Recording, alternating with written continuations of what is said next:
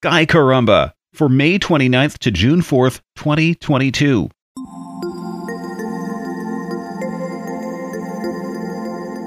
Jupiter and Mars are very close in our morning lineup on Sunday morning this week. Mars passes Jupiter moving eastward. For Monday through Saturday, the objects from left to right are Venus, Mars, Jupiter, and Saturn. Venus is a little farther left each morning, and so is Mars. If you're in the southern hemisphere, look for Mercury emerging into the morning. It's the farthest left of them all when it shows up. Actually, the planets are more going straight up in the southern hemisphere, so you might say it's the object on the bottom. Northern hemisphere sky watchers will probably have to wait another week or two to find the messenger planet, but how exciting that all 5 naked eye planets will be in the sky at once.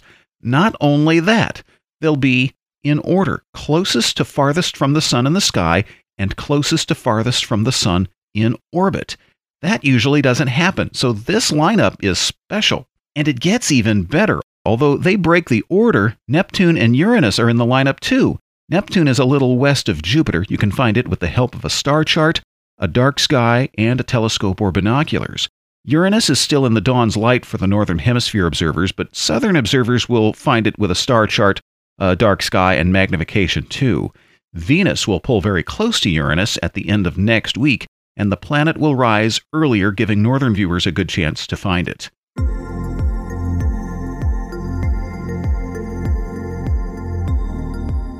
New moon is on Monday. The thin crescent moves through the stars of setting Gemini on Wednesday and Thursday evenings.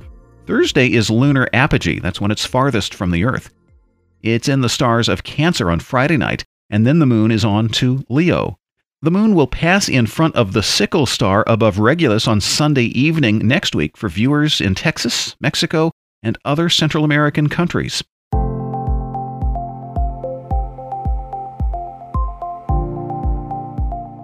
Dolphins have been long thought of as seafaring friends of human beings. There's a dolphin in our sky to honor them. One story says the dolphin is there because it helped Poseidon marry a mermaid. Poseidon had been courting one such creature named Amphitrite. One day he proposed to marry her, and she accepted. If not for the dolphin who'd been giving Poseidon rides out to see her, the romance wouldn't have happened. To show his gratitude, Poseidon gave the dolphin a place among the stars. A different version of the story says Poseidon had been courting Amphitrite without the dolphin's help. When he asked her to marry him, she fled, preferring to remain unmarried and virginal. Poseidon sent several creatures out to look for her. The dolphin was the one who found her. He persuaded the mermaid to return with him and marry Poseidon, and Poseidon thanked the dolphin by putting an image of him among the stars.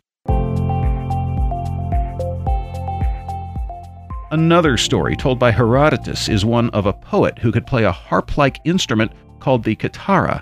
Periander, the king of Corinth, sent Arion to play the instrument in a contest in Italy.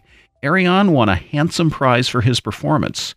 He chartered a ship to return home and had a lot of money left over, and the ship's crew wanted more than he was paying. They plotted to throw Arion overboard and take his new fortune. Showing some mercy, these evildoers granted him a final wish to play a final tune. This would-be last performance enchanted several dolphins. When Arion saw them, he jumped overboard and landed on one's back. That dolphin took him home, where he reported the crime. The ship's crew, thinking Arion was dead, proceeded to Corinth. They quickly met Periander's police. The king had them executed and returned the fortune to Arion, and the gods honored the dolphin who aided him by placing a figure of a dolphin in the sky.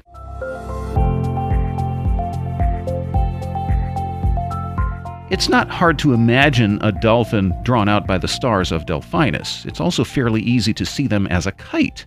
In some stories, the 4 stars making the diamond are called Job's coffin. Delphinus's 2 brightest stars are named Sualocin and Rotanev. Sualocin is spelled Sualocin. Rotanev is Rotanev. You don't have to know much about star names to expect these to be words in ancient Greek, Latin, or Arabic, but these are not. The names appeared in the Palermo star catalog in 1814, and no one at the time knew where they came from. until someone figured out that if you spell them backward, you get Nicholas Venator. He was the assistant to the director of the Palermo Observatory. He was also known by the names Nicholas Cacciatore and Nicholas Hunter, depending on the language someone rendered his name in. The International Astronomical Union approved Swallochen and Rotanev as the star's official names in 2016. If you have a telescope, point it at Swallochen and Rotanev. They are both multiple stars. You'll find the constellation Delphinus up all night in June. It will rise in the east after the sun sets, be on the meridian around midnight, and set as dawn breaks.